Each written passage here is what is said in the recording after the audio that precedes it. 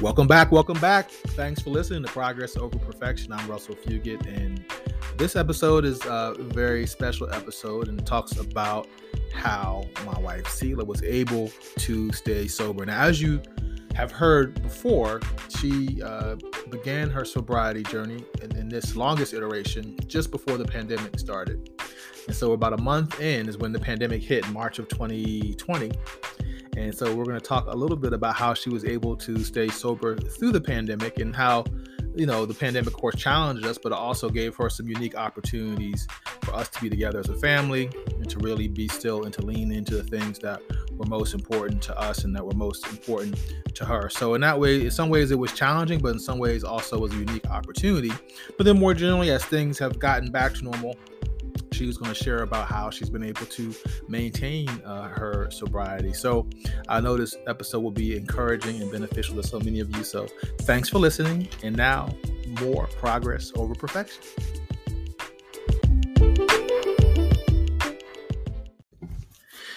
Hey, Selah Bird, welcome back. Hey, honey. Thank you. So how have you been able to stay sober? Now, you have a crazy husband. Everybody knows how crazy Lord. I am. So crazy. You got two crazy daughters, and sometimes it's a lot. It's a lot going on with three ladies in the house. And people ask me how I survived the pandemic, and I just said, I'm here, and I have three ladies, and I'm still here. And we're all alive. And we're all alive. We can and kill we still each other. we actually still act like we like each other. And that was success, back in 2020 and in the first parts of 2021, certainly. But obviously, with your sobriety, it's been a different journey. It's been a different journey for all of us as a family, but certainly for you. So want to share, of course, the pandemic's a big part of the last couple of years of our life, but beyond that, generally, how have you been able to really stay? So what consistent habits have you developed? What the Bible tells us to renew our mind. How have you renewed your mind, refreshed your attitude and your perspective, and overcome shame, which I know this podcast, we don't talk about shame a lot. We're going to get to it, I know, more, I think, going forward, but how have you overcome shame to really I'm be able still in the process of overcoming to stay rooted in your sobriety? There's a lot of shame that comes along with this. So yes, I'm still in the process of that. So thanks for asking. So before I actually start going into all of that, I do want to share some tangible facts about alcohol. So before the pandemic, drinking affected 50 million people. Since the pandemic, that has increased by 20%. With women reporting a 41% increase because of stress, anxiety, and mental health. And then this is the saddest part, but yet only 2% of people seek treatment or help. Wow. And that was really sad to me. And it was sad and made me proud of myself at the same time to be like, wow, it affects that many people. And yet only 2% have the courage to do this. It blew my mind. It made me proud of myself, honestly, if I can say that. Yes. So I want to share some tips about how I am staying sober in hopes that I will help someone else. I think one of the first, probably the main thing, is that I changed my perspective exactly to what you just said a minute ago. I focused myself on God and I renewed my mind. I changed the way I thought. I realized that I could not do this without God or my higher power, as some people say in AA. And if that's how you choose right now, you don't want to use God or Jesus or any of that, that is fine. But relying on your higher power, something greater than yourself, has really been a big help for me. I'm going to share just the first 3 steps of AA to kind of get you a little bit of understanding as far as how I've gotten here. So the first AA step is I had to come to an understanding, and this is the Selah version of it, tweaked a little. I had to come to an understanding that I am powerless over alcohol and that my life had become unmanageable. Second, I had to believe that a power greater than myself, which for me is God, Jesus, was the only thing that would help me overcome alcohol. And then step 3, I had to make a decision to turn my will and my life over to the care of God. And that is when things began to change for me. It was like a big weight had been lifted off of me, that I didn't have to carry this alone anymore in my shame and in my hiding and in my secretiveness of just trying to do this on my own. I didn't have to do that because honestly, I did not have all the answers. I just had to rely on God every day and stay in communication with Him. And that is what has helped me to continue to remain sober. Um, I have had people ask me the whole, I don't know how to talk to God. I feel weird when I talk to God. I don't know what to say. I had a girlfriend that was like, I don't know how to pray. And I got to be honest, sometimes I think people really overthink this. When it comes to prayer and communication with God, especially when you're new at this, you don't have to be formal. There's no proper holy and heavenly Father. No, you could be like, dear Jesus, or Lord, you better get them, and then just start going on with your prayer. It does not have to be something that is so serious. You don't have to be on your knees. You don't got to be at church. You don't have to be at a table with a Bible. And I think a lot of people have religion and Jesus or God quite confused. You don't have to be perfect. You don't have to have your life together to communicate with God or even go to church for that matter, honestly. God isn't looking for your perfection, okay? He just wants a relationship with you. So talk to him. That's a whole episode right there. We just need to that is a whole episode right there. How to talk to God. Yeah, because honestly, people are like so scared. And I always say, talk to him like you would talk to your friend or your sister or your spouse. Preach. If you're angry, tell God you're angry. Mhm. If you're scared, tell him. If you're confused, I have to bring God into every room with me, every car, a lot of restaurants, let me tell you guys, family events, but most importantly, in my mind. Because my mind, as we try to tell Paige, and she's only 7, Paige is our daughter, in case you don't know us that well, she's 7. And I have learned to tell her sometimes she'll think things in her mind that aren't true. And we call them brain bullies. And we say, Paige, that's not true. That's a brain bully. Guess what? I'm 43. I got the same daggone brain bullies in my head that are telling me things that are making me feel weak or unsure or this or that. So when you start to pray and talk to God, just talk to him. Just tell him where you are. And I started out saying that, renewing your mind. And that's I'm not a certain someone who's citing chapter and verse here, but certainly it's biblical, and that's a prayer I pray regularly, is help God renew my mind and help me to see things as you see them, right? And so when you have to deal with stressful situations, right, when you have to go to, like you said, go to a restaurant where there's going to be alcohol present, like those situations help me to renew my mind in terms of how I see myself, so that there is no shame, so that I can do the work I need to do to get healthier and be better, right? And so having that kind of relationship. And the second thing I really want to say and share is learning how to sit in silence, right? Like pray your prayers to God, and then shut up, making that time, shutting the phone off, and just sitting with that silence with yourself.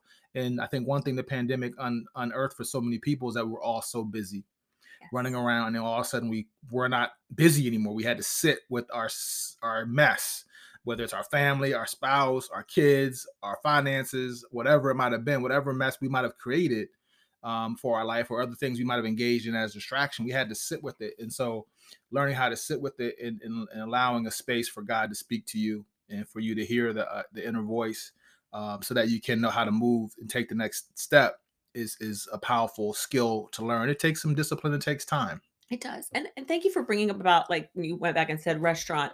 There are so many times you may have not noticed this. This may be something you would be like, I never noticed that. There are times we've walked into restaurants and I'm normally in front of you, because you always let the ladies go first. And I appreciate that, because if there's an option for me to sit with my back to the bar, I normally sit with my back to the bar. I don't need to sit there and watch every drink that comes up, every wine that is poured. Like, that's just not good for me. And on that same token, I will share with you guys, a few months ago, not even that long ago, Russell wasn't with us. It was me and the girls, and we went out to dinner. And I was tempted. They sat us right in the bar area. It was a packed restaurant, so I just, whatever they could seat us, because we were hungry, and the girls are being wild banshee children, jumping off the walls because they're so hungry. They sat us right next to the bar, and I had the thoughts, Bird, you're alone. These girls don't know what a drink looks like. My kids do not know what alcohol beverages look like. I could order a drink and no one would know. And that is what my brain bullies were telling me at that moment. And I immediately grabbed my earbud, my Apple earbud, put it in my ear, put some worship music on, some Christian music on. I sat there and colored with the girls and I renewed my mind. I did not focus on that bar or that drink. I focused on the things of God. I quickly whispered a prayer in my head to him and was like, just help me, help me. Sometimes that's my prayer. Just help me. And I got through that with no drink, but you gotta be aware and you gotta just take that moment. I've gone to the bathroom before and had a moment to myself and talked to God for a second. So doesn't have to be that spiritual. It can be anytime. So as I started doing this, I realized that my relationship with God really sets the tone for every relationship in my life. And that as I started fixing my eyes on God, how much things changed all around me. Staying sober requires me to be way more aware of my triggers and to safeguard myself against them. In the past, when someone would invite me to something, I'd be like, yeah, I want to come. Sure. What is it? Now I'm like, I need to think about it. I need to evaluate. I need to see, is this going to be a safe or healthy space for me before I make that? Am I going to be welcomed in this space? Am I going to be frowned upon? Why don't you drink? Or you're not having a drink. Like, I need to safeguard myself from those situations. So it's really helped me kind of stop and be a more aware of my triggers. And guys, that's not just for someone who's drinking. That's from someone in any situation that you have people or situations that trigger you. Don't be so quick to say yes. Think about it, process it, see how it might affect you before you just run off with a yes because maybe you ain't got nothing else better to do. That definitely was mine. I have also had to embrace routine. It is really something that has helped me stay sober during the pandemic when life was so disrupted. I had to learn how to practice mindfulness. And this is something that takes work. Being mindful is not something I could have said that I was in the past. I was kind of a little bit all over the place and a little scattered sometimes, but Just a little. just a little, just a little. No, I was a lot. Russell would be like, Bird, sit down. Like, I would probably be driving him crazy, but I've really had to start practicing being more mindful. And I have to remind myself, it's progress over perfection because I don't get it right all the time. And I do mess up and be like, oh yeah, I want to do that. And then I realize, no, that's not a good place for you. You shouldn't have said that. Like that, no.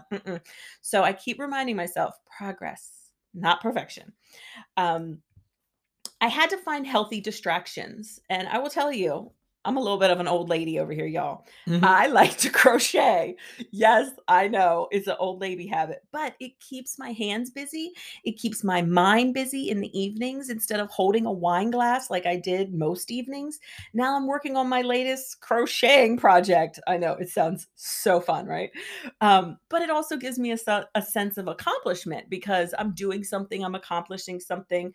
And thank you, side note, to my friends and family that put up with my probably not so wonderful projects, but they're wonderful. My friends love them. All my friends have babies and they get custom one of a kind. They so do. I don't know what you're talking about. I know. You're excellent at what you do. I just think it's like a cheesy old lady thing. Yeah, I make fun of her for it. He does, yeah. And I'll bring it. I bring it to meetings with me. I bring it to AA meetings with me and crochet. Big old bag from Michael's of yarn. I do. And different little thimbles or whatever. Needles. Yeah. Sticks. Yeah, like different little sticks. And then it's like she's doing rap hands. She's weaving it. She's like weaving it in and out. It's like she does like it's but it comes out. She makes scarves and blanket anyway. So, but it's a healthy distraction for me, and it has really been something that has helped me in my sobriety. Honestly, I wish I could find the woman that taught me in high school how to do it and thank her, because if I wouldn't have probably known what to do with my time in the evenings when I stopped drinking. And her teaching me that in high school has been a tool that I could use in my 40s. So if she ever hears this, Miss Filaria, I think her name was, thank you. I appreciate you. Finding a therapist, you guys, this has been so important for my healing and my growth. I have been seeing a therapist. I was seeing her weekly in the beginning. I'm seeing her bi-weekly now for a long time. And yes, it was, something I went and saw her to talk about my sobriety, but it has turned into so many different areas of my life. And she is such an amazing therapist that I can say to her what areas do you think I need to grow? What areas do you think I need to work on? And it's really nice to have another perspective that's not somebody that's in my life or that I live with, to be able to talk with and unpack. So my therapy has been so incredibly important. We are a family that advocates for therapy. Our daughter, who's 7, is in therapy. My husband has been in therapy. I am in therapy. So that's something that's very important. Just this week in an AA meeting, I had a revelation. How do you say that? Revelation. Revelation. Thank you. Okay. See, y'all, I'm not the sharpest knife in the drawer. Shout out Alvin Ailey, Revelations. Go see it. Anyway. Oh, okay. I had been feeling this guilt. I talked to Russell about this the other day, about when I was drinking, I could stay up all hours of the night. I could be up and life of the party and having a good old time. And since I started getting sober, I am tired. She's boring. I am like a boring, tired old lady. She knits and she goes to bed. I do. Yeah. I am tired at night. She watches Law and Order. I do. I love me some Law and Order, y'all. And I was being really hard on myself of like having the negative talk, the brain bullies, about like, what's wrong with me and why are you so tired? Is something wrong with your health? Like, we're on the other side of 40 now, right? Like, we're not. I don't want to say. I don't want to like embrace that. I know that, but I'm not ready to like fully embrace that I'm just getting old. Yeah. But I realized that I am probably more tired because I'm finally feeling all of the feels. I am no longer drinking to cover up, numbing it. Right. I am having to process all of these emotions, unpacking all of my habits and your kids' emotions. And my kids' emotions. They have a lot. I'm having to unpack all of my hurts, all of my hangups, all of my habits that takes up a lot of energy. And so I, honestly had been hard on myself until I was like, no, give yourself some grace, I feel like I am guilty of offering people more grace than I would give myself sometimes. And in this situation, I realized like you are doing a lot in the day, whether it's talking to somebody else about their sobriety, or you're talking with your counselor, or you're working on your podcast, or just other recovery tools that I am using in my life. I have some pretty mentally exhausting days. So I am trying to take my own advice to give myself grace. So give yourself grace too. If you are it doesn't even have to be sobriety. If you are unpacking childhood trauma or family dysfunction or any of that, and you're really tired, that takes up a lot of energy. Another thing that is keeping me sober is healthy boundaries with friends and my family of origin. So my family of origin is very triggering for me, and it's not something that I realized really to the fullest depth until I got sober. And I didn't have healthy boundaries with my family. I would feel that I had to attend every family event and put myself around people that I didn't want to be around because of the guilt that I would receive, or the guilt that I would even feel for myself that there was a family event and I wasn't there. Or like it was really, going to be the end of the world if I didn't attend every family event. But I carried a lot of that. And I'm going to share something personal that I didn't share with Russell until I got sober too. The stress and anxiety of being around my family of origin was so much for me that when I knew we were going into a family event, I would like get our food together that we got to bring, and the kids' bag and the toys or whatever we're bringing. And I'd rush Russell off to the car with the kids, and I would stand in the kitchen and take a few shots of alcohol, because the anxiety and the stress and the overwhelmness I was already feeling in my spirit to just show up to this family event caused me to need and want to have to take shots before going. And I realized that was such an unhealthy situation for me. And now I speak up. I tell him, I'm not comfortable around this, or I'm not sure I want to attend that kind of a thing, because sometimes it's just too much for me. And I don't feel guilty about that anymore. I feel like creating boundaries and having safe spaces is really important for someone in sobriety.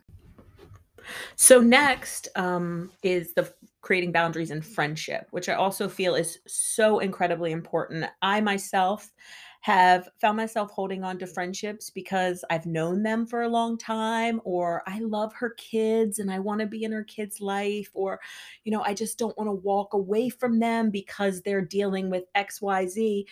But I knew in my heart that it was not a healthy friendship. And sometimes that what they were dealing with XYZ was then bleeding into my life and my mood, my attitude, or my relationship. And so just boundaries in general are so important. And it's okay if a friendship, you've outgrown it, or it's sucking the life out of you to take a break.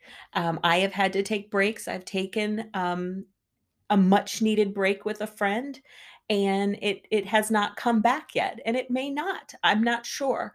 But it is okay to take a break from a relationship. To maintain my own peace and sobriety, I had to say no to anything that was forced, fake, unnecessary, or unaligned with my own growth or healing. And that's something that I am still working on doing. I am not there yet. There are times that I agree to hang out with somebody out of guilt or out of um, necessity. I have to be around that person. I don't enjoy it. And I do safeguard myself when I do have to be around them. The next thing that's really helped me stay sober in the pandemic was reaching out for help. I am the type of person that hasn't been comfortable asking for help, mostly because fear of being let down, or honestly not wanting to bother anyone. I have always been so super independent. And so relying on someone else, or even just humbling myself to say, I need help, has been hard for me, but it's something that I'm growing into.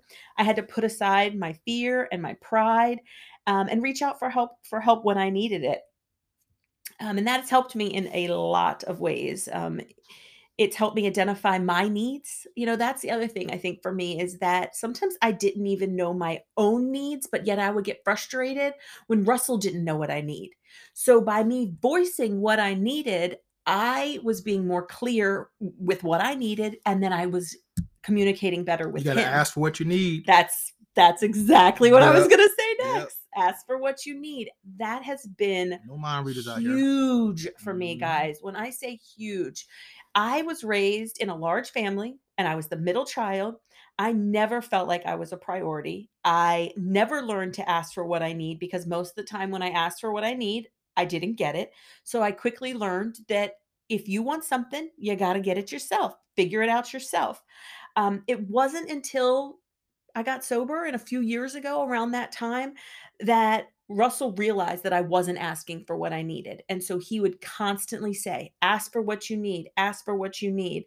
Um, I remember, and you'll probably remember this story, when I was so stressed around house stuff and kid stuff and all this stuff that needed to be done. And I am like, the beginning part's about to have a nervous breakdown, and I'm like telling you, and I'm so stressed, and you don't know what I have to do. And I'm sure there was a lot of tears involved in that, and all this stuff. And you were so calm, and you were like, Bird, these are not your children. These are our children. This is not your house. This is our house. And you were like, let's get a list. Let's do this together. And you were like so calm with me. And that has stuck with me so much. I didn't take it personal. I didn't, obviously people internalize things and prioritize things differently. And I'm like, okay, you see all this stuff that needs to get done. I agree. It needs to get taken care of, but it's not necessarily as much of a priority for me, or it doesn't aggravate me as much as it aggravates you, but let's get it done. But it's not yours to do. And I don't see it that way. So yeah, I didn't take it personally that you were, cause I didn't make all the mess in the house, and I didn't,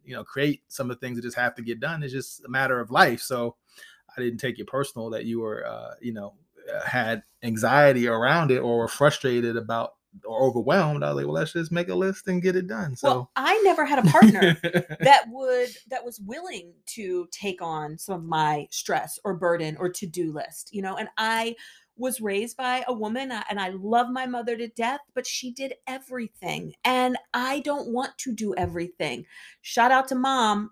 I love her, but I know, and she has shared, that there was resentful moments with my father because he allowed her to take the responsibility and do everything. And I didn't want that for our relationship, but I wasn't doing a good job communicating it until you said the ask for what you need.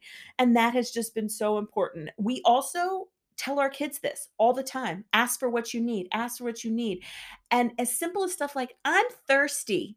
No, we don't do I'm thirsty around here. You say, could I please have a glass of water? Can I please have a glass of milk or whatever it may be? Not I'm thirsty. So like just making announcements and Yes. expecting things to fall out the sky. exactly. And that's going to help them so much down the road with life. You don't, you need to ask for what you need. Have a plan, But also sit and think about Yes. it, because you may have an emotion, right? And Exactly. you were just describing you were having emotions. emotion, like, what is it that really needs to get done? I remember, I don't know if we're thinking of the same occasion. I remember one occasion we did that and we started writing things down. I'm like, all right, well, this I was going to do tomorrow, so done. Like, take it off your list. Like, Yes. we started going through the list, and then you saw it on paper, and it was like, oh, this isn't that bad. I'm like, exactly. Like, you don't have to hold it all. It's holding it in your brain. You're thinking about it. You're going in circles in your mind. You're driving yourself crazy. Let's put it on paper. Let's talk about it together, and then let's have a plan to tackle it. Like, and that made life easier. And so writing things down, having lists, getting it out your head is certainly, a big because you can't read my mind. No, I don't know. And I had to be direct with my ask, what I needed, and think about it. And think about it, because that cuts down on the confusion, on the stress, on the hurt feelings, on the miscommunication, or forgetfulness. And I'm A1 guilty of forgetting. And I'm like, I need it somewhere in my reminders on my phone. It's business between business owner and 2 kids and the wife. I'm human and I fail. So having it on a list, it gets it out of my brain, and then I can't drop the ball. You're not worrying about it, and eventually it'll get done if it's important enough. All right. So wrapping us up here, what were some of the things you said that you did, just in summary? Sure. To stay sober? So the first one was I renewed my mind. Honestly, I really spent a lot of time renewing my mind and in prayer and in communication with God and asking him to be with me and to help me. I was more aware of my triggers and safeguarded myself against places that would not be healthy for me. I had more of a routine and tried to stick to that routine. My healthy distractions with my knitting, having a therapist or going to meetings, boundaries, having healthy boundaries, and most importantly, asking for what I needed.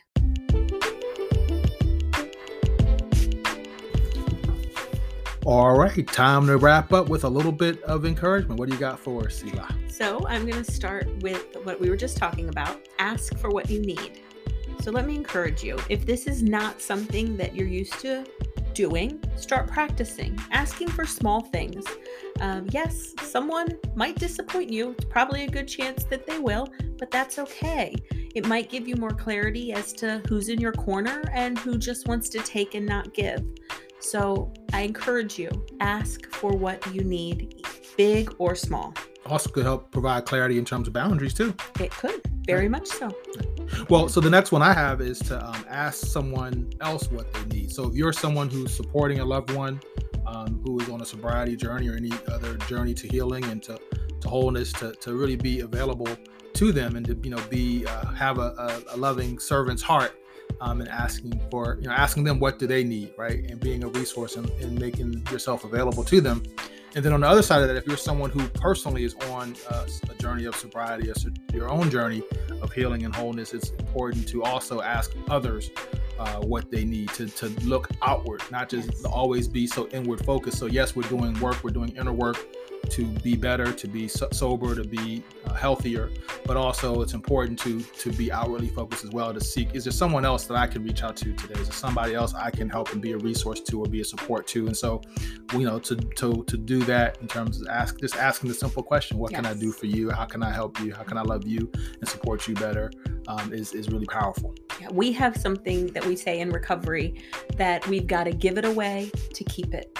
And so by asking somebody what you need and helping them, that's giving it away. It's part of the reason that I'm doing this podcast is that I've got to give what I've learned away in order for me to keep my sobriety. I got to give the tools, the knowledge, the hand, the help, whatever I can do. I want to continue to give it away so that I can keep what I have found.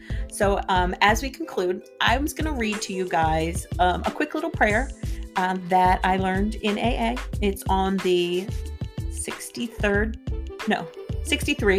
page of the big book. And it is called the Third Step Prayer. And I'm going to read it to you. God, I offer myself to thee, to build with me and to do with me as thou wilt. Relieve me of the bondage of self, that I may better do thy will. Take away my difficulties, that victory over them may bear witness to those I would help, of thy power, thy love, and thy way of life. May I do thy will always. Love you guys. Thanks for listening. Thanks for listening. See you next time.